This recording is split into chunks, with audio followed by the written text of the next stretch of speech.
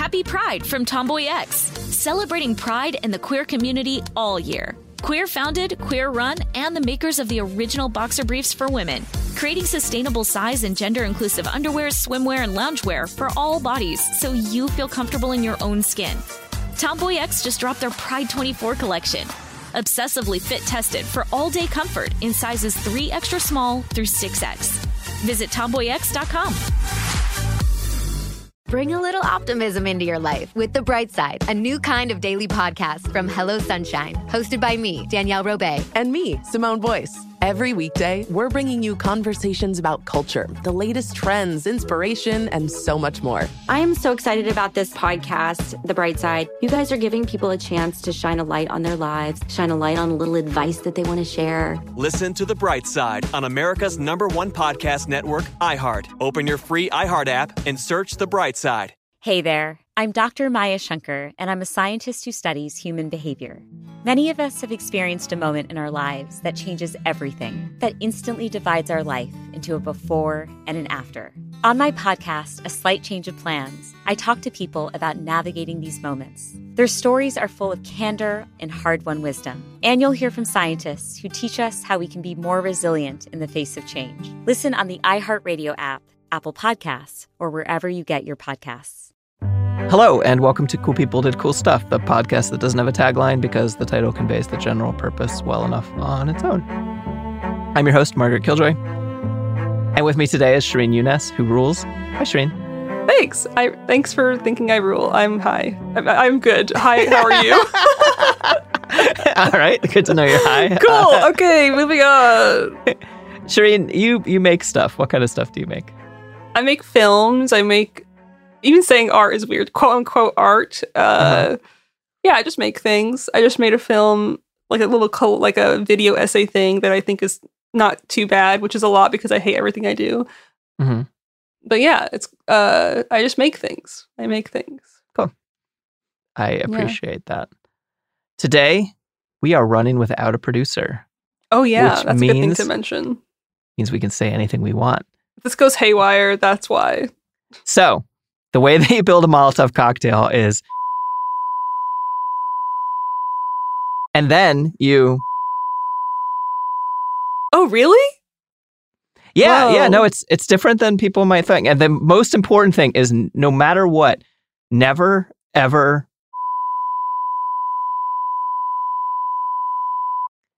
Ian is our audio engineer, and Unwoman wrote our theme music.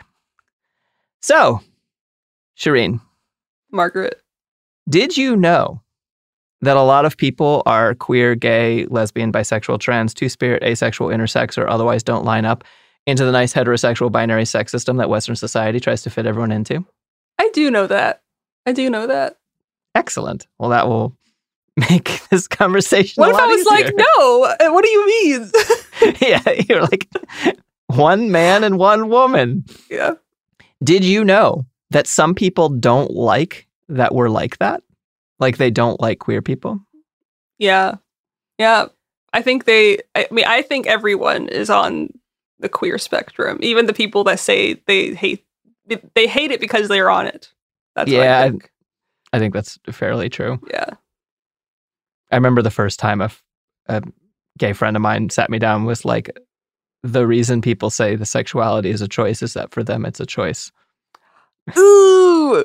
Oh my God. Well, how have I never thought of that? That is a very good point. Smart friend. Well, today we're going to talk about some of the queer people who did something about the people who don't like queer people. Hell yeah. It will eventually get to Molotov cocktails, actually. Although this is our first 4-parter on the show. Mm-hmm. It felt timely to talk about this stuff, and I couldn't find a simple way to do it. So it's 4 parts. So you're going to get sick of me by the end of this, so buckle up. Strap in, folks. Yeah. Today we're going to talk about how in June 1969 in Greenwich Village in New York City, someone bit a cop so hard that the cop had to go to the hospital, and the gay pride movement was born. Wow. Wish that was me. That is amazing. I know. I want to bite a cop so hard that he just loses an arm. That is amazing. Just zombie a cop. Yeah. Today, we're going to talk about motherfucking Stonewall. And by today, I mean in this 4-part series that will encompass both this week and next week. Have you heard much about Stonewall? Yeah, I've heard of it. It's a thing that was really important. Yeah, it was. It was a very important thing. And before we get into it, we're going to use my favorite thing in the world, context, aka backstory, or as I call it when I'm talking about my show to my friends, side quests. Oh, wow. A lot of side quests today, tomorrow, next Monday, and next Wednesday. It's good to understand the main quest. How else am I going to understand it? You know? I know, exactly. Yeah. It all adds flavor and I don't know. So there's 2 things that regular listeners are probably tired of hearing me say. First, queer people have always been here. Second, the ways in which we define things like same-sex attraction and having a gender identity or presentation different from your sex assigned at birth. Those definitions are socially constructed and they change over time. The concepts of homosexuality and heterosexuality, for example, in the Western context, were invented in the late 19th century. And a lot of who we're going to be talking about today don't map to today's definitions and labels, or didn't at the time, but are still alive today, or were alive recently, and then like later talked about it. So it's like, we're going to talk about like a lot of, for example, like drag queens, many of whom would have identified as gay men, many of whom later identified as trans women. We're going to talk about transvestites, which is a word that a lot of people don't use anymore, but a lot of people used at the time. I used to use for myself, actually, before I came out as trans, because I considered myself a cross-dresser for a very long time who just happened to have a woman's name and never not wear women's clothes, you know. So things are different and they change. That's my background. In our episode about gay resistance to fascism, that was with you, I think, wasn't it? I think it was. We talked about they ruled. Everyone should go back and listen to that. That was a good one. I love being here for the gay shit. That's my shit. Yeah. Fuck yeah. So we talked about some of the earliest homophile organizations, as they might have called themselves. And we talked about how they were violently repressed under the Nazis and how they also violently unrepressed against the Nazis when they could. We talked about how queer people were put into camps and about how, kind of importantly, at the end of the war, when the camps were liberated, both the capitalist bloc and the Soviet bloc immediately threw the queer prisoners back into prison because being gay was illegal and icky and whatever. That's where we left off. Mm-hmm. We're going to pick up that thread with the Cold War, 1940s America, just after World War II. Ooh. It's going to be a situation that is going to be completely unfamiliar to the modern audience. Acceptance of gay lifestyles was flourishing in some places, especially in cities. Yeah. Wow. Yeah, that's news to me, actually. Well, that's actually kind of one of the things is that, like, we have this way of talking about gayness as if it was like everything was bad and then someone threw a brick at a cop at a place called Stonewall and then everything became good, you know? But so acceptance of gay lifestyles was flourishing in cities, while American culture more broadly was moving in a more conservative direction. So everything got set up for conflict. So the cops and all that shit are getting more and more conservative, and the government's getting more and more conservative. But more and more gay bars are opening, more and more people are finding each other, and more people are starting to be like, there's literally nothing wrong with who I am, except for the fact that the cops hate me. I mean, that sounds like present day. Yep. Like, it sounds like we're still doing that, so, yeah. The number of fucking just one-to-one comparisons about what's happening right now, it's... People don't change, it feels like. History just repeats itself. Or just, like, stays the same, rather. It doesn't even end and start again. It just, like, keeps it's just stagnant. Yeah, totally. Well, you know, little tiny micro loops. Right. So, we'll talk about some of this conflict. We've all heard of the Red Scare. Really, there were 2 Red Scares. Oh, you mean the podcast? I'm sorry. What if I only thought it was a podcast and not an actual thing? I'm kidding. Wait, what's the podcast? Is it about communism? Or I've never listened to it, to be fair. Okay. I kind of make fun of it a lot. It's a podcast with, it's not really historical. It's just a podcast with two gals. And that's all I'm going to say about that because I don't want to get too into it. All right. Yeah, fair enough. Well, I was going to say there's 2.5 Red Scares, but there's actually 3.5 because one of them is a podcast. The first Red Scare was 1917 to 1920, when the U.S. freaked out about the Russian Revolution and they started deporting the anarchists, which is funny because at the same time, the Russian Bolsheviks also were freaked out about the anarchists and were shooting them. Wow. And so the U.S. passed this Anti-Anarchist Sedition Act of 1918, which is part of why I'm very mad that people are calling the January 6th rioters seditionists, because I literally have the word sedition tattooed on my knuckles. Oh my God, you do. Oh my God, she does. I'm looking at her knuckles now in the camera. I did not know you had that tattoo. Yeah, I got it a while ago. That's hilarious. I was so mad when they started calling. Anyway, sedition being the crime of speaking against the government, essentially, which is nonsensical. They call January 6th people that? I didn't realize they would call it. That's stupid. I know. Also during this Red Scare, there was the Palmer Raids, which made use of a... Did you know that in the United States, it is still illegal to be a foreign-born anarchist?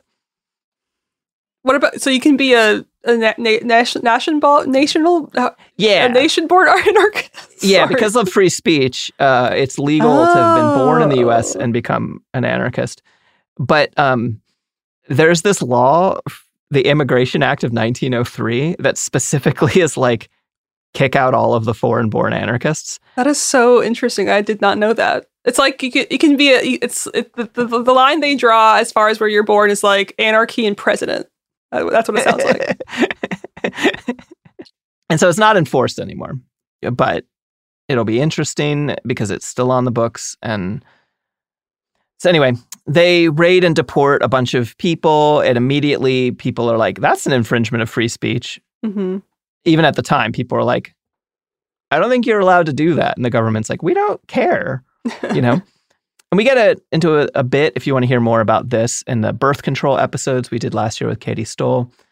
Then you get the mini Red Scare, the half Red Scare, or as I like to call it, or at least I wrote it into the script, the Red Thrill, because a thrill feels like a half scare, right? Oh, yeah, it does. Good. Yeah, good call on that. Thank you. This one was exclusive to New York City. It took place between 1940 and 1942. And it's particularly funny that this happened because overall, during these years, there was some other stuff happening in the world between 1940. That's why I'm surprised. I mean, I guess like when you forget that other stuff was happening, though, when you only know that it was like World War II. I forget that there was other stuff happening because it sounds like the whole world was doing this, was in World War II, because it's fucking called that. But it's interesting to hear that this was all happening at the same time. I know, and it's particularly interesting because at the time, the USSR was the United States' ally. Oh my God. And so it was like actually a time when like even the government was like, look, we don't trust communists, but they're not our enemy. The Nazis are. Well, what a time. Unless you're in New York City. It's called the Rap Coder Committee. It's the name of two people. Mm. Basically, they investigated the public universities to make sure they didn't find any pinkos teaching kids. And refusing to testify before this committee was grounds for immediate firing. And they got one ex-communist to rat out 54 other teachers. And whoa. Have you heard the word pinko much? I really like this word. No, you said it, and I was going to just pretend I knew what you meant, but please explain it. Okay. So pinko is this pejorative word for communist.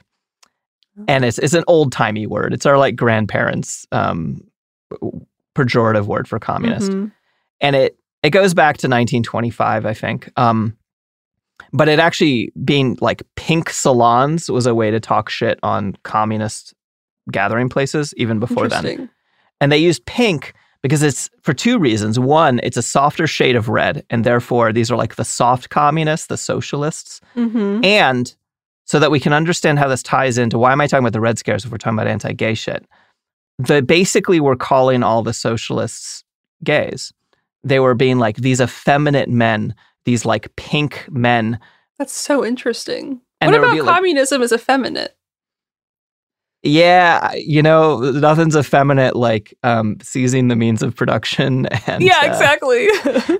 or like millions of you charging German tanks. Yeah. Totally I mean, like, whatever. That is, gays did that too, but like, yeah.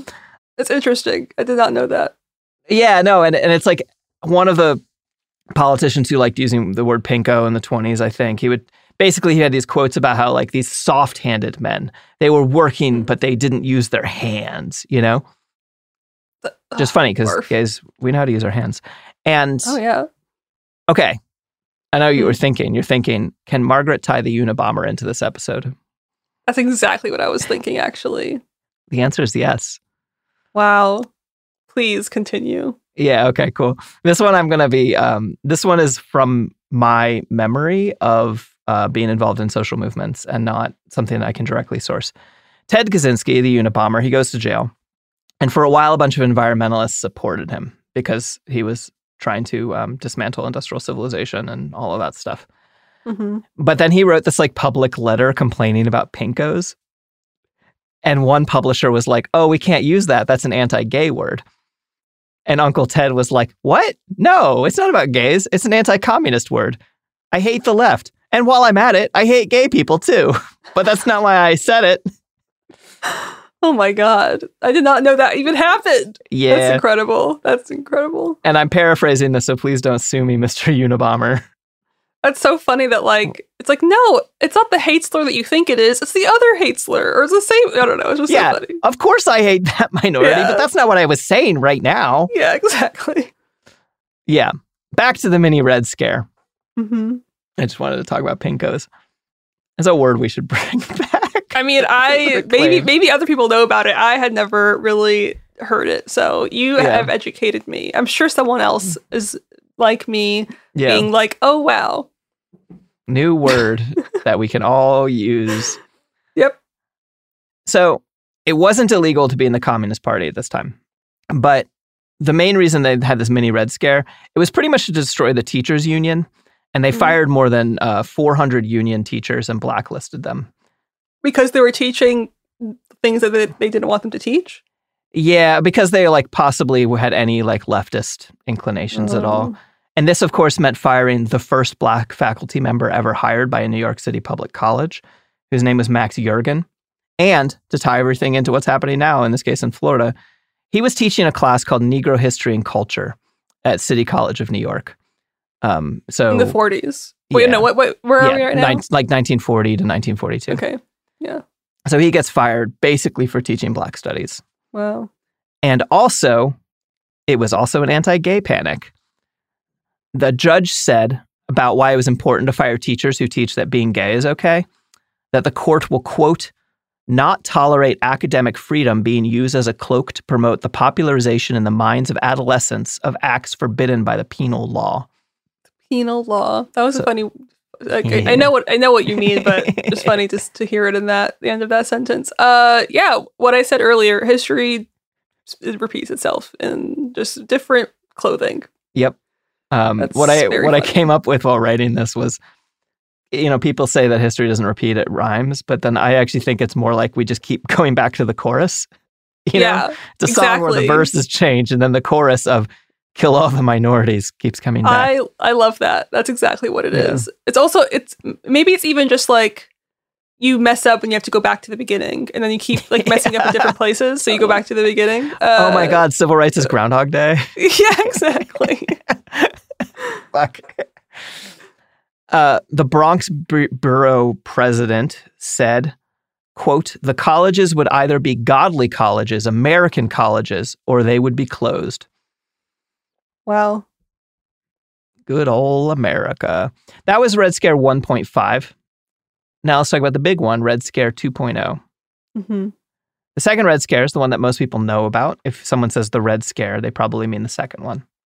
This is the one that gets called McCarthyism. Right. 1947 to 1957. Its target was more communist than anarchist this time, but both Red Scares went after both. This Red Scare, for example, included the anarchist Charlie Chaplin being forced into exile away from the U.S. And I really only include this because I like leaving threads to other episodes. So if you want to see hear more about that, the episode of Anti-Fascism in Film with Caitlin Durante talks about that. That is marketing genius. Thank you. Thank you. Good job. Yeah. I just get really excited about this like really intensely dense web of, anyway. No, it's a great way to just be like, It's the same way that you're like, I had no idea this was happening at the same time. It's good to know that like there's all these threads that are just like, oh, this is all intermingled, because that's fucking history. It's not just like, I don't know, totally concentrated somewhere. And also that our struggles have like always been tied together in all of these ways, right? Like the specifically Christo-fascist, like you must be a godly college thing, the firing of the gay teachers, the firing of the Black Studies professor, like it's all been tied together forever. Yeah. I think that's why like when people are shocked about stuff, sometimes it's a little bit like, this has been happening. That's how I feel. Like it's just like, it's not like, how did we get this way? What happened to people? It's like, we've always been this way. It's just been like bolstered in certain people because it's been so long. I don't know if that makes sense. I just think it's like, I don't know. Yeah. Different flavors of the same thing. Well, if you want different flavors of the same thing, you should try American capitalism, where you can go to the store and buy 1 million types of Oreos, most of which are vegan. Yeah, they are. And also, you can consume these products and services that support this show. Happy Pride from Tomboy X, celebrating pride and the queer community all year. Queer founded, queer run, and the makers of the original boxer briefs for women, creating sustainable size and gender inclusive underwear, swimwear, and loungewear for all bodies so you feel comfortable in your own skin. Tomboy X just dropped their Pride 24 collection. Obsessively fit tested for all-day comfort in sizes 3 extra small through 6X. Visit tomboyx.com. Hey girlfriends, it's me, Carol Fisher. I'm so excited to tell you about the brand new series of The Girlfriends. In season 1, we told you about the murder of Gail Katz at the hands of my ex-boyfriend Bob. At one point, a woman's torso washed up on Staten Island and was misidentified as Gail. She spent 9 years in Gail's grave, and then she just disappeared. It's almost like it's become this moral obligation to find her. And that's what we're going to do. Find this missing girlfriend and tell her story. With the help of some of your favorite girlfriends from season 1, like my producer, Anna. Oh my God. My friend, Dr. Mindy Shapiro. Hi, it's Dr. Shapiro, and I'd like to speak with the Deputy Medical Examiner. And of course, Gail's sister, Elaine Katz. Having no closure, it kills you. Join us as we try to solve a 35-year-old cold case. It's not going to be easy, but it's going to be one hell of a ride. What? I can't believe this. Listen to season 2 of The Girlfriends, Our Lost Sister on the iHeartRadio app, Apple Podcasts, or wherever you get your podcasts. This is Neil Strauss, host of the Tenderfoot TV true crime podcast, To Live and Die in LA. I'm here to tell you about the new podcast I've been undercover investigating for the last year and a half. It's called To Die For. Here's a clip. All these girls were sent out into the world and they were told, try to meet important men, try to attach yourself to important men. The voice you're hearing is a Russian model agent telling me about spies sent out to seduce men with political power. The war in Ukraine is also being fought by all these girls that are all over important cities. For the first time, a military-trained seduction spy reveals how the Russian government turned sex and love into a deadly weapon. If you want to kill your target, it's easy. You just seduce him, take him somewhere, start having sex, and then he's very vulnerable, so you can kill him easily. To Die For is available now. Listen for free on the iHeartRadio app, Apple Podcasts, or wherever you get your podcasts.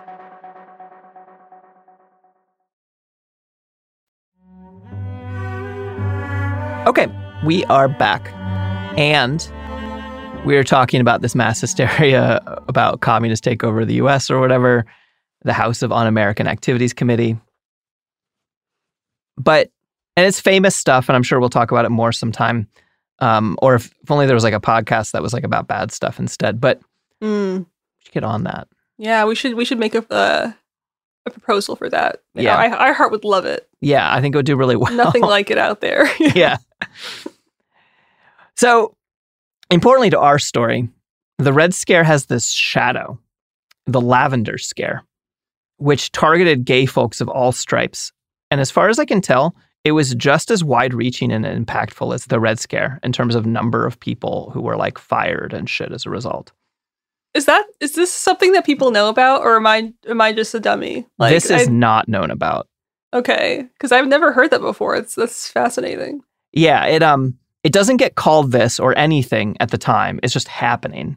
Mm-hmm. It's just the government fucking up gay people's lives. In 2004, a guy named David K. Johnson wrote a book on the whole thing called The Lavender Scare, and this kind of cemented the name. Mm-hmm. The name comes from one of the bigots responsible for this repression. This one happened to be a Republican. I've run across Democrats and Republicans both is very bipartisan.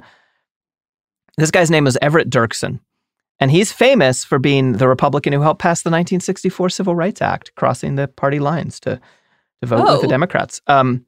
He hated gay people, and he liked to use a somewhat popular anti-gay phrase at the time, and he called gay men lavender lads. That's kind of sick. I Not know. that he means it that way. I know. But that's kind of sick. Thanks, dude. I know. I'm not a gay man, so I can't tell you what slurs to reclaim. But imagine the street gang called the Lavender Lads. You would want to go to their parties. You would not want to fucking cross them. And you wouldn't want to bring your boyfriend because he's going home with a lavender lad instead of you. That is, I mean, you can't, I feel like you can't get mad at that. Like, it's not like he chose anything negative in either of those words. It's not like lavender losers. It's not like lavender anything bad. It's just like lads. Yeah, I know. I love that. But despite its sick name, the Lavender Scare was a bad thing. Right. Its main task was to root out and fire all the gay folks in the government and the military. And I don't like the government or the military, but that's still fucked up. In the first 3 years of the scare alone, 420 people were fired from government jobs on suspicion of homosexuality. Wow. 1,700 others had their applications denied. 4,380 people were kicked out of the military. That's so... Who's deciding who's gay and who's not? Well, that's part of the thing about anti-gay repression. And we see this also with what the Nazis did, is that when you decide to go against gay people, you can call anyone gay. It's really hard to prove that, like, you don't like scissoring, you know? Like, it's just like your word against theirs. And if the person that is calling you gay has more power, then you're fucked, even if you are or are not gay. Yeah. Damn. And that's so many people. That's so, I mean, obviously it's a lot of fucking people, but like, it's just crazy that there's always someone deciding something for everyone else. I don't know if that makes sense. It's just like, we there are so many huge decisions in all throughout history that is like one or two people. Just like, like some dudes deciding on something. I always think about that when it comes to like fucking like taxes or something. Yeah. Like someone chose this. You know what I mean? Like someone chose this and now we're suffering because of it. But anyway. No, I like some of the markers that they used to determine if someone was gay and should therefore be fired was being unmarried and talking gay. Rude. Yeah. I mean, kind of, I relate, but rude. I know. Also, around this time, I think it was the late 40s. This didn't end up in the script. It almost didn't. So now my memory might be faulty. But around this time, the first Kinsey report comes out, and these are these studies about the percentage of, in this case, it was a study of like several thousand men, and it was like representative of the U.S. population, which is obviously not true. But of these several thousand men in the late 40s, only 50% were had only had heterosexual sexual experiences. Only 50%? Yeah. So in the 1940s, there were medical studies saying that half of the U.S. population is somewhere on the gay spectrum. That's incredible. Yeah. And I think about this a lot because I'm down with the way that we currently have like gender as an identity and stuff like that. I'm fine with being a trans woman, whatever, you know.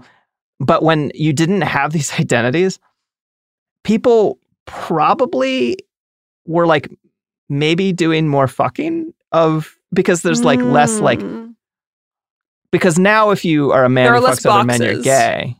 Yeah. But before, you probably weren't gay unless you were mostly having sex with men, or you were a bottom, or all kinds of other shit, you know? Right.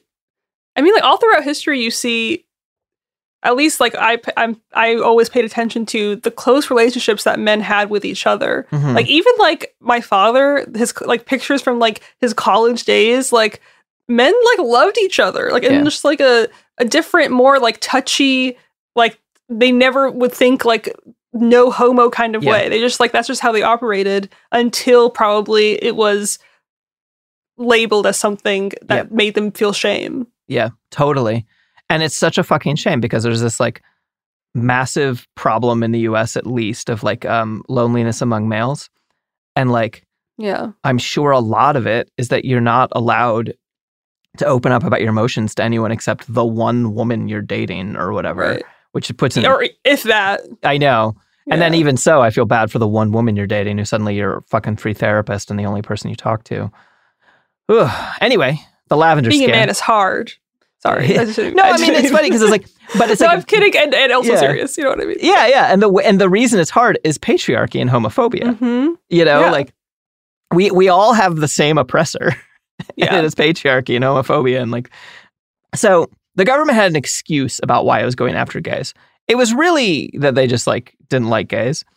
But it was the idea that closeted homosexuals, since they were hiding a shameful secret, were vulnerable to blackmail and might like give information about government shit to the Ruskies. Interesting. Okay. That's a loophole if I've ever heard one, but okay. Yeah, yeah. One Democratic politician put it this way. It is generally believed that those who engage in overt acts of perversion lack the emotional stability of normal persons. Or McCarthy himself, who basically was like, communism and homosexuality are both I'm paraphrasing. Communism and homosexuality are both mental imbalances and are kind of the same thing. Was McCarthy's take on it. Which is funny because I was thinking this through. Okay, it's a real problem. If people have to hide the fact that they're gay or be shamed by their society and therefore they're vulnerable to blackmail, what if instead of firing them all, you create a society where people aren't afraid to be outed because no one cares? Yeah. Yeah. I'm still kind of like processing everything that you said about, I don't know. I was stuck on the fact that like people were gay and then they weren't, like in their heads. You know what I mean? Like the closest relationships. But the FBI and cops kept a list of suspect homosexuals in their hangouts. The United States Postal Service tracked where gay mail got sent and passed that information along to the government. And even though the whole like main thing was to fire people who worked for the government, this led to this massive anti-gay backlash. Cities banned cross-dressing, time as a flat circle. Bars were raided and shut down. Professors lost their jobs. All this shit happened. By 1953, President Eisenhower signed Executive Order 10450, which included, quote, sexual perversion on a list of bad qualities that were bad for government employees. Wow. And more gay folks were fired from their jobs and some killed themselves. Yeah, that's tragic. One fired employee, his name was Frank Kameny, and he's today's first protagonist. Hell yeah. Okay, Frank, let's go. Yeah. He was born to Jewish parents in New York in 1925, which a lot of people who end up as protagonists on this show are Jewish New Yorkers from this era. Hell, I love that. Yeah. Love that. By 17, he's like, Mom, Dad, I'm an atheist. In 1941, he ships off and is part of one of the best things humans have ever done, kill the shit out of the Nazis. He comes home, he finishes undergrad, he gets his doctorate in astronomy. And then in the 50s, I think 1956, he gets arrested for homosexual behavior. And this is part of I think this happens in LA. There was this thing that the cops would do where basically anyone who's suspected of being gay, they would like entrap them, like send someone to be like, yo, what's up? You want to fuck? And the person would be like, oh, yeah. Maybe. Yeah. And they'd be like, maybe is enough. You're going down, motherfucker. You know? Right. I think in this case, literally someone came up at a fucking bus stop and grabbed his dick, like groped him. And then the cops arrested him for having his dick groped. Huh. That's curious. Yeah, it's like not my favorite thing that's ever happened. Yeah. In 1957, he's hired for the Army Map Service. But then they're like, because he's an astronomer and he makes maps, I guess. These are related somehow. I'm not smart enough to totally get it. And they're like, oh, you got arrested for doing a gay thing. Never mind, fuck off. And they fire him.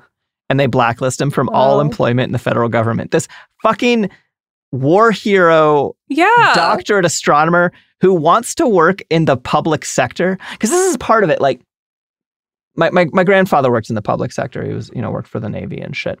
And it is not how to get rich. It just isn't. Like, the people who do public servant work are fucking doing it because they care about it. And I guess he really cared about the stars. Oh. Until this point, our guy Frank, he's like this upstanding citizen, right? Mm-hmm. But they kick him out. So he sues. So he lost. So he took it to a higher court. He tried to take it to the Supreme Court. And they were like, no, we're good. We don't give a shit. Damn. So he becomes a gay rights radical. And he coined the phrase gay is good, which was controversial among gay rights activists at the time. Oh, why? What? Yeah, because this is like one of the kind of complicated things we'll touch on a little bit, but I is basically a lot of the gay rights movement before the 40s and 50s and even during the 50s and early 60s. It was very assimilationist, and some of it was even like, we are a bit ashamed that this is the way we are and we would like to be better, and kind of like we would like to be straight, or if not, we would like conversion to be therapy kind of vibes. Or at least like accept that we're deviants and be ashamed and stuff, Yeah. And he was one of the first like really prominent people being like, no, there's literally nothing wrong with the way I am. And he was fairly assimilationist and stuff, but he fucking did a lot of really important good work. And there's kind of this like way of looking back at this history. And I will do this a little bit by accident throughout here, where I think that the direct action stuff was a lot more effective. And so this assimilationist stuff where they just want to be part of mainstream society, I'm like less interested in. But it's really worth understanding that they did a fuck ton of work. Mm-hmm. And so his name won't come up a ton the rest throughout the episode, but basically everything that isn't a riot, Frank is there and helping make it happen. I love you, Frank. Yeah. Frank is a good dude. Yeah. He just wants to talk about stars and learn about stars. They didn't let him do that. And I know. Yeah, that's like, sorry, you like dick too much to study the stars. Yeah, that's not fair. It's just like, it's also just like such a very specific expertise. You know what I mean? Know. Like, did they really have a big line of people that wanted to do that? Like, yeah, come on. Go work for the map service. Yeah. The lavender scare slowed down in the 60s, but the damage was done. In the 1970s, gay people were allowed to become spies for the imperial nightmare called the U.S. government again.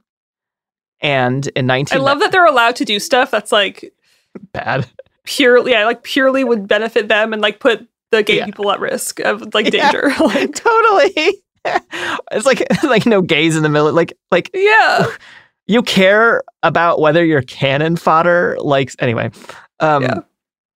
In 1995, Clinton signed an executive order saying that gays should be allowed at the highest level of security clearance. And then John Kerry, when he was Secretary of the State, put a public apology on the State Department website about the lavender scare, basically. Oh. Within days of Trump's inauguration, the apology came down. Oh my God. It was like on January 23rd, people noticed that it was just suddenly missing from the website. That's crazy. I know. Someone is like tracking that over the century, just being like up, down, up, edited, down. That's crazy. That's crazy. The lavender scare is an often forgotten piece of the context for gay rights in the U.S. There's this attitude that's like, as we talked about, this attitude when it was the dark ages when everyone's homophobic and then the gay rights changed all of that. But even though it wasn't good for queer folks before the lavender scare, it was a specific and intentional destruction of the power of homosexual people done by the federal government and local governments, as well as the usual random bigots. And I think we need to understand it from that point of view. So let's talk about some early gay rights organizations. Hell yeah. Who all had sick fucking names. I can't fucking wait. I mean, Lavender Lads is already great, and that wasn't even their choice. So. I know. Yeah. Okay, for the most part, the idea that all gays are communists or whatever is bullshit. Gays are people of all kinds of political leanings. In our Nazi gays versus Nazis episode, we talked about, I think his name's Rom, right? The gay Nazi who got murdered and all that shit. But one of the first groups, maybe like the first, it's kind of called the first group for gay rights in the U.S., but whatever. Who knows what the first, Yeah. It was formed by a gay communist. Hell yeah. And the first gay magazine was in Germany. We talked about this before. It was made by an anarchist because political organizers know how to get shit started. And so this guy, his name's Harry Hay. And he was a Harry Hay. I know. These Harry names Hay. are great. Yeah. All right. He was a Marxist labor organizer, and he was in the Communist Party. And he worked hard in fights against anti-Semitism and anti-Jim Crow, which is, credit where it's due, what the Communist Party was up to during the Red Scare. That's probably part of why there was a Red Scare, is the fucking Communist Party. Again, I'm not the biggest fan. They were fighting hard against racism as one of the only organized groups of people doing that. Harry knew he was gay from a young age. He tried being straight for a while. He went to the doctor, and the doctor was like, I've helped a lot of you people get over it. You people. You just need to marry a lady, and by year 5, you're just gonna fucking love it. So he married this communist lady, and it didn't work out. Eventually, they get separated, I don't think on bad terms. He starts a gay rights group, and it's called Mattachine. And it could not have a gayer origin for its name. I can't wait to know what that means. Harry Hay was into workers' education, which is basically popular education. He was like, I'm going to go teach the fucking working class stuff. But instead of being like, here's like how to balance your checkbook, he's like, let's teach you about medieval French costuming in theater. And there was this... Oh, that is so gay. I love it. That's so gay. I love it. There was a 16th and 17th century thing. It's more early Renaissance as much as it is late medieval, but I hate typing the word Renaissance because I can't spell it. So I'm going to call it medieval. And it's called masque, this style of dancing, with a Q-U-E, not a K. And these are elaborate pageants with singing and dancing and costumes and shit. And they end up courtly, like for rich people, but the rich people are incapable of inventing their own entertainment, so they steal ours. So there was this masque group called, I can't pronounce French, Société Mattachine, who gets its name from an Arabic word. Mattachine comes from an Arabic word that means mask wearers, which was a Moorish costumed and masked sword dancing. It's not, the word isn't Mattachine. I should have written down the Arabic word. It's okay. But it's close to that. I can imagine the origins of it just based on like the sounds in it. Mattachine. Okay. Manash. I don't know. I'll think of it. Okay. And so because there's this Moorish costumed and masked sword dancing called Mattachine, or called something like Mattachine. To quote Jonathan Katz from Gay American History, these societies, lifelong secret fraternities of unmarried townsmen who never performed in public unmasked, aka probably gay men, were dedicated to going out into the countryside and conducting dances and rituals during the Feast of Fools at the vernal equinox. Sometimes these dance rituals or masks were peasant protests against oppression, with the maskers in the people's name receiving the brunt of a given lord's vicious retaliation. So we took the name Mattachine because we felt that we 1950 gays were also a masked people, unknown and anonymous, who might become engaged in morale building and helping others and ourselves through struggle to move towards total redress and change. So They found 17th and 16th century gay French social revolutionaries who were into singing and dancing. That's amazing. Yeah. I think like it's one of those words that like if you know what it means, you're like, wow, yes. Yeah, and if you don't, you're just like, wow, that's intense sounding. I know, because it sounds like machine gun or something, you know? Yeah. It sounds like machine gun if a machine gun was sounding like a machine gun, like Mattachine, you know? Mattachine. Yeah. Mattachine. Yeah. Sorry, that was, again, high, but... So they start the Mattachine Society, first in Los Angeles. And according to Harry Hay, they didn't call themselves gay or homosexual. They called themselves temperamental. He has a quote, all us temperamental guys, we should organize. I mean, big save. I mean, I love that. I know. There's this quote from Harry about why he did it, why he started this group that I like. I was an older brother, so I had to do a lot of things first. My father was a self-made man, and he would beat me senseless. But he was a Scotsman and stubborn. I'm his son, and I'm stubborn too. I go on being stubborn. If you, one of the fellow temperamental guys, if you have to wait until I can make it safe, okay, I'll make it safe. And if I have to use myself as a battering ram, I'll do that too, the best I can. I'll tell you a deep, dark secret. Underneath that facade, I'm a terrified little sissy, just like everyone else. But I never let it show. Wow. And that fucking like... That's like poetry. Yeah. Yeah. That's beautiful. And that's what we need. We need this bravery, and we owe it what we have to the fucking human battering rams that came before us. Yeah. Wow. His partner who helped him start it, romantically and in starting this, was a fashion designer named Rudi Gernreich, who was an Austrian Jewish refugee from the Nazis, who later went on to invent the thong bathing suit, the first woman's swimsuit without a built-in bra. So anytime you're swimming in a swimsuit without a built-in bra, you can thank a gay, Jewish, probably communist, or at least dating a communist, refugee from the Nazis who started the first gay rights organization in the United States. Thank Talk you. about a power couple. That know. Is some sick fucking shit. I love that. And they only dated for a couple years, but he kept funding it for Still a very counts. long time. Yeah, Still no, totally. counts. Yeah. And his whole thing as a fashion designer was to get rid of the idea that nudity was shameful and even inherently sexual. Mm-hmm. And he designed a lot of unisex clothing. Later in life, he got really into making soup. He stopped being a fashion designer and just made soup recipes. What an endearing man. Oh my gosh. And Rudi helped start Mattachine Society with his boyfriend. Gays are the best. They really, yeah. For the first few years, Mattachine Society was really fucking neat. In LA, gay men were getting routinely entrapped, went out cruising, this is the kind of stuff we were talking about. Cops would solicit them for sex and then arrest them for lewd behavior. Mm-hmm. Mattachine fought one of these cases. I think the first time anyone fought one of these, but I'm not 100% on that. And they won. They deadlocked the jury, despite the defendant admitting his homosexuality. That's an improvement, like a progress, if you want to call it that. Yeah, Mattachine Society here and then in New York did a lot of work to specifically stop the entrapment of gay men by cops. Mm-hmm. Most of its founders were communists anyway. So they started in a similar way to the illegal Communist Party. They had cells, oaths of secrecy, multi-tiered membership, all that revolutionary organization you hear about in 20th century shit. But there's a problem with that style of organization. They were infiltrated right the fuck away.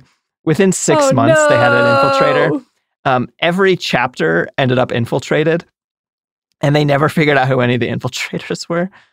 Wow. So I will say that the 20th century cell structure of resistance is outdated for a reason. Wait, so infiltrated by the government? Feds, yeah. Wow. Maybe local cops as well. I'm not actually certain whether it's local cops or feds.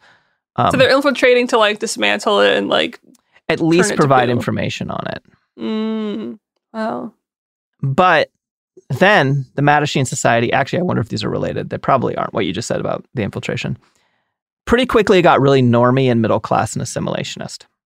Early Mattachine's goals were to basically unify homosexuality and see society dramatically transformed as a result. Soon enough, people were like, actually, I just want it to be legal to get my dick wet, which is, I'm sure, how they phrased it. And so they kicked out the founders, including Harry. Harry! It might be that driven out is more accurate. I've read a couple the ways of relating it. It seems like maybe they all resigned after basically they were told, get the fuck out of here. And so they went assimilationist. I'm not trying to entirely shit on them or anything, but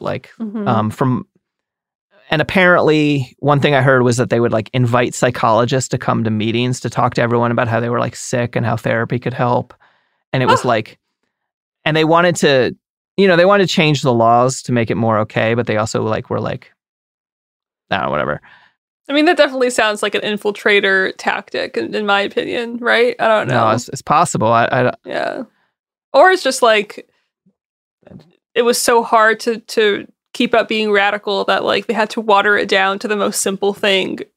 Yeah. I don't know. It's one of those to me. Or I think a lot of things get started by political radicals both cultural things and political things get started by political radicals and then become popular. And then as people join it, they're there for the like aesthetics, or they're there for, in this case, the like society of men. And they're not interested in the thing that started it, the seed. Mm-hmm. So the Mattachine Society adopted non-confrontation as a strategy. And as far as I'm concerned, non-confrontation is a non-strategy, because strategy is how you do confrontation. Yeah. It never works also. Yeah. Fucking Quaker shit does not fucking work. No, and when the Quakers did do good shit, it was when they would like smuggle slaves to freedom, not... Yeah, they did stuff. Yeah, exactly. Confrontational shit that got them killed. Yeah. They weren't just like pacifists forever. They had to actually do something. Yeah. I don't know. And what's interesting is when it got more assimilationist, the membership actually dropped. People were like just not as interested, I guess. And I think this happens a lot. You know, people are like, oh, we'll reach more people by being watered down. And people are like, no, the spiciness is what fucking drew us here. You know? Right. It's not cool to be in that group anymore. It's like normie. Yeah. Harry Hay, he gave an interview in 1998 with The Progressive that I learned a lot from. If you're feeling like reading some fucking wise words, I think this is where the battering ram quote comes from too. Just look up Harry Hay, The Progressive. So what he said about all of this assimilationist stuff, quote, assimilation is the way you excuse yourself. It absolutely never worked at all. You may not think you are noticeable, but they know who you are. They know you're a degenerate, and they've never forgotten that. You won't find out until the push comes to shove. And then you'll find out fast, because they're respectable in the eyes of God and you aren't. And so the journalist, in response, I love the way this guy talks. I mean, Harry is a fucking poet. Yeah. That's his words are like, they make me feel things, and I don't feel anything, so. And so the journalist is like, no, like, look, we've made it, you know? Which is funny, it's 1998, we don't even have gay marriage yet. Right. And he's like, no, we've assimilated whatever I'm not quoting, I'm paraphrasing. No, we've assimilated whenever they want, they can rewrite the laws and fuck us up. Or to quote him, if people become frightened, if something all of a sudden goes wrong in our economy, and it can, and the preachers start blaming the sin around them on you, saying that God's judgment is on you, little by little, they haven't anything to hang on to except that, and they'll listen, just as they did in Germany. It may take 4 or 5 years, but it'll work. Wow. Which is... That's haunting to hear spelled out that way. Yeah. Because that's what's happening. Yeah, I mean, it's like fucking predicting the future. Yeah. It's also just so silly that the journalist in 1998 was like, we did it, because I'm pretty sure like no president even said the word gay or homosexual until like Obama or something, right? It was just like, I have to look that up. Okay. I'm pretty positive it was like in recent times, like the... hold on. Well, while we're looking up the truth, you can learn the truth from these products and services.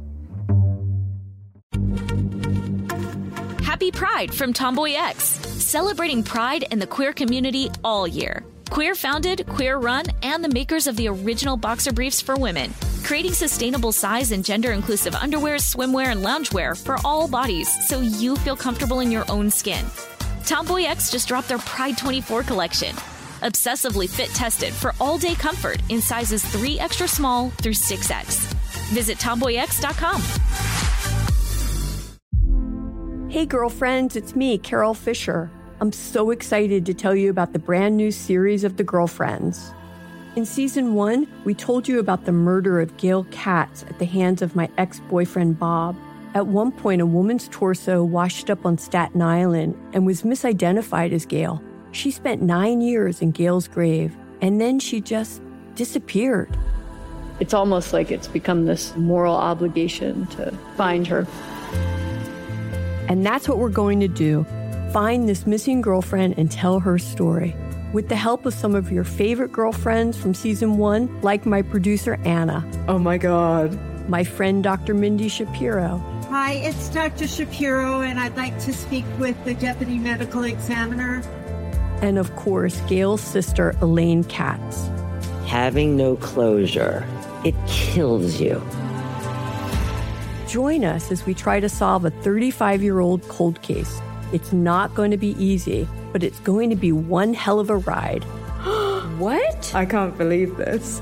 Listen to season 2 of The Girlfriends, Our Lost Sister on the iHeartRadio app, Apple Podcasts, or wherever you get your podcasts.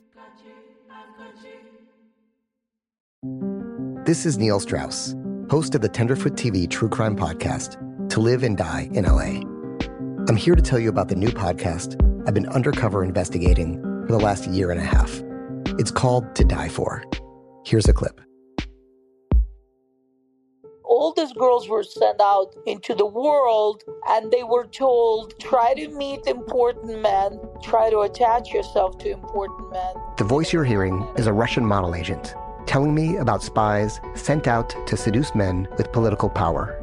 The war in Ukraine is also being fought by all these girls that are all over important cities. For the first time, a military-trained seduction spy reveals how the Russian government turned sex and love into a deadly weapon. If you want to kill your target, it's easy. You just seduce him, take him somewhere, start having sex, and then he's very vulnerable, so you can kill him easily. To Die For is available now. Listen for free on the iHeartRadio app, Apple Podcasts, or wherever you get your podcasts.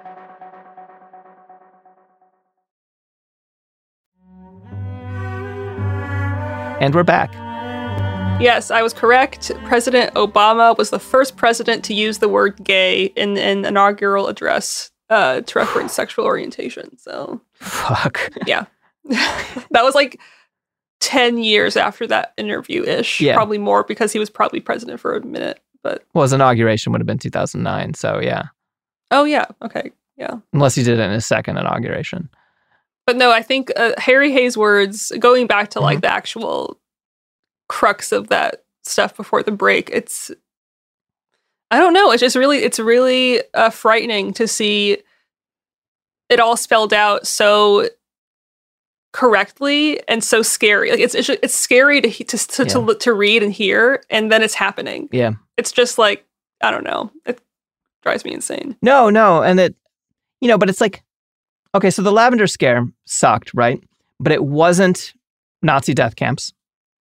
And so I think that we need to look at the bad that's coming couldn't be somewhere on a spectrum. Part of where we end up on that spectrum is like how much we all get together and fight. Like all of us, like who are marginalized or people who care about people who are marginalized, how much we work together to stop it. I think we can have some control. I don't know. I mean, we can at least fucking try. I think what really scares me is that the technology is just like at an astronomical place that it wasn't at before. Like people are doing deep fakes of drag shows where drag queens are like I don't know, doing things in front of children that they weren't doing in like, I don't know. There's all these deep fakes that I'm seeing that aren't actually true. One in particular was like this. All these parents and their children are sitting on the floor, and it was apparently an event with a drag queen reading a story, but instead they've made a deep fake with them like dancing kind of like risque and all that stuff. Yeah. And it looks real. Yeah. And that's what's scary to me. It's like, unless you were told, like, pay more attention to this isn't actually happening. Yeah. People are going to like see that and like run with it. And that's what's scary to me. It's like, the control we have is so fickle. That's I don't know. No, I mean, sorry, that was just something I've been thinking about since I saw it the other day. The future's going to be fucking complicated. That just means how that just like emphasizes how important it is to actually like fight the good fight and like not give it up, because then the fucking weirdos are going to win. Yeah, the hateful meanies. I really like that. Thank you. Because I don't want to call them weirdos. I think weirdos are great. So I took that back and I said hateful meanies. Well, the temperamental folks of the Mattachine Society, they keep going. And they do a lot of work building connections with other groups. Frank Kameny, the astronomer guy, he gets involved actually before the split. And he starts the DC chapter. And he starts pushing to get DC's sodomy laws changed. In 1963, he starts pushing. It takes 30 years. The laws against sodomy in the District of Columbia weren't taken off the books until 1993. but he worked at it the whole time, right? Because I don't want to be like, earlier I was like, oh, they just want to get their dicks wet. Like, people should be allowed to get their dicks wet. That is like one of the base human desires that approximately 50% of the population has. And like, anyway, so the founders who left, including Harry, they go on to start another group called One Incorporated, which is less metal of a name, but is fucking weird. One Incorporated. Like, okay, it's kind of vanilla. Yeah, One comma Incorporated. I know, but it's vanilla, but it's like almost like creepy. The number one spelled out, or the number one? Spelled out, yeah. Spelled out. Okay. And One Incorporated let women in. Actually, Mattachine Society was letting women in by this point too, I think. And One Incorporated, they found the first LGBT center in the US, basically, which is their office. It's very similar to what later became LGBT social centers, essentially. And in 1953, they published the first pro-gay U.S. magazine. It was called One, which is a fucking culty name. No shade, but that is fucking culty. They got the name from the fact that gays referred to each other as one of us. Huh. And interesting. Their magazine got banned from being mailed in 1953, same year that it got made, because it was obscene. Oh, no. And it had an article about gay men and straight marriages. And that was what was obscene, apparently. And they sued. And 5 years later, they won the right to mail their magazine. So the entire fucking 50s. But the place that One Incorporated got its money, this is one of my favorite stories of all of this. Mm-hmm. I'd never heard of this guy. There's this trans man philanthropist. His name is Reed Erickson. Reed Erickson, he inherited his dad's company and he invested in real estate, and he was a successful businessman, and he, made a bunch of money, gave a bunch of money away. His legal transition, he's a trans masculine person, helped set precedent in Louisiana in the 50s about how to get your ID changed, all that shit. But he also used the fact that he was rich to be weird, which is objectively what you should do when you are rich. The only thing you should do when you have money is to do that. Yeah. To be fucking weird. Yeah. And help people, but Yeah. Well, he did both, and that's what's so cool about him. Like, yeah. I'm sure his businesses did bad things, but he was really good to his pet leopard named Henry. Repeat one more time? Mm-hmm. His pet leopard named Henry. Henry? Yeah. Oh my gosh. Yeah. I heard you that time for real, but I just needed to hear it back one more time. Yeah. Okay, that's a rich-ass thing if I've ever heard of. Like, that's just, that's something you would only do with an obscene amount of money. Yeah. Is get a fucking pet leopard named Henry. Yeah. Who came with him everywhere, including on airplanes. No. I assume they were private jet. I assume it was a private jet. That's a well-trained leopard. Interesting. I know. I mean, in my head, like, the leopard fights back eventually and, like, eats him. But this is just like the animal revenge story that probably never happened. Friends for life. What if he was really good? Yeah, no, maybe it's like Calvin and Hobbes. They were like close. Oh. I don't know. I don't know how he treated. Is he a leopard? No, he's a tiger. Hold on. Oh, he's a tiger. Okay, sorry, you No, blew my mind for a second. Oh my God. Yeah, no. The other thing he did was finance a ton of LGBT stuff, including One Incorporated and various gender identity clinics throughout the country.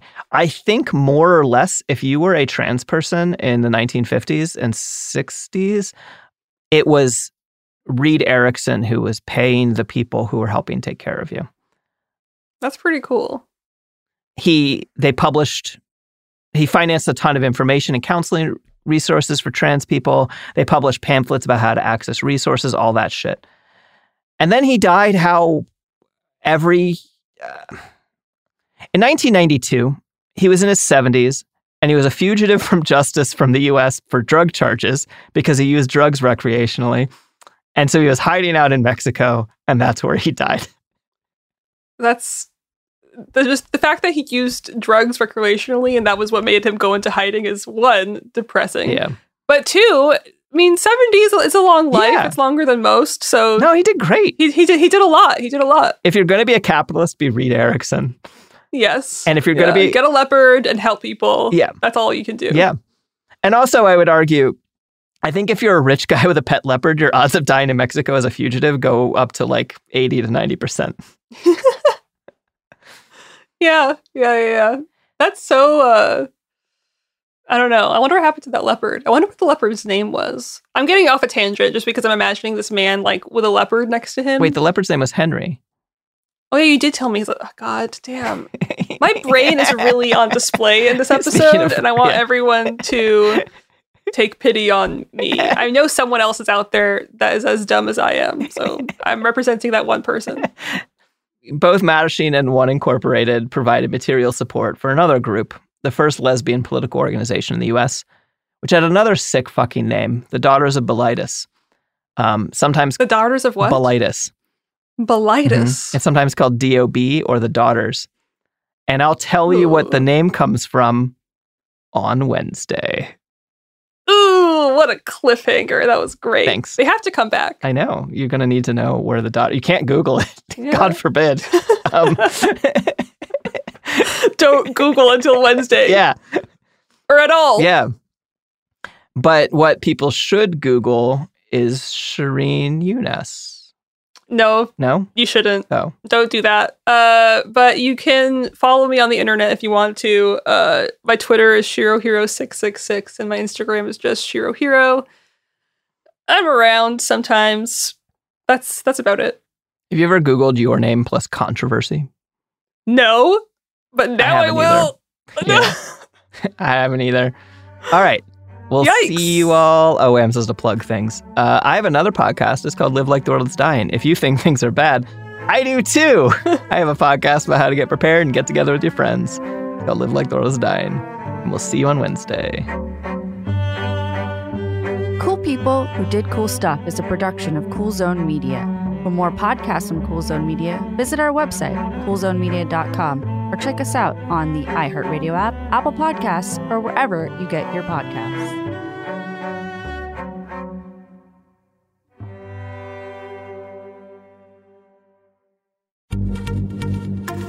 Happy Pride from Tomboy X, celebrating pride and the queer community all year. Queer founded, queer run, and the makers of the original boxer briefs for women, creating sustainable size and gender inclusive underwear, swimwear, and loungewear for all bodies so you feel comfortable in your own skin.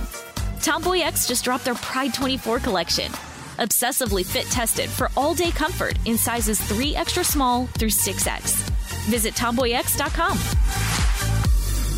Bring a little optimism into your life with The Bright Side, a new kind of daily podcast from Hello Sunshine, hosted by me, Danielle Robay. And me, Simone Boyce. Every weekday, we're bringing you conversations about culture, the latest trends, inspiration, and so much more. I am so excited about this podcast, The Bright Side. You guys are giving people a chance to shine a light on their lives, shine a light on a little advice that they want to share. Listen to The Bright Side on America's #1 podcast network, iHeart. Open your free iHeart app and search The Bright Side. Hey there, I'm Dr. Maya Shankar, and I'm a scientist who studies human behavior. Many of us have experienced a moment in our lives that changes everything, that instantly divides our life into a before and an after. On my podcast, A Slight Change of Plans, I talk to people about navigating these moments. Their stories are full of candor and hard-won wisdom. And you'll hear from scientists who teach us how we can be more resilient in the face of change. Listen on the iHeartRadio app, Apple Podcasts, or wherever you get your podcasts.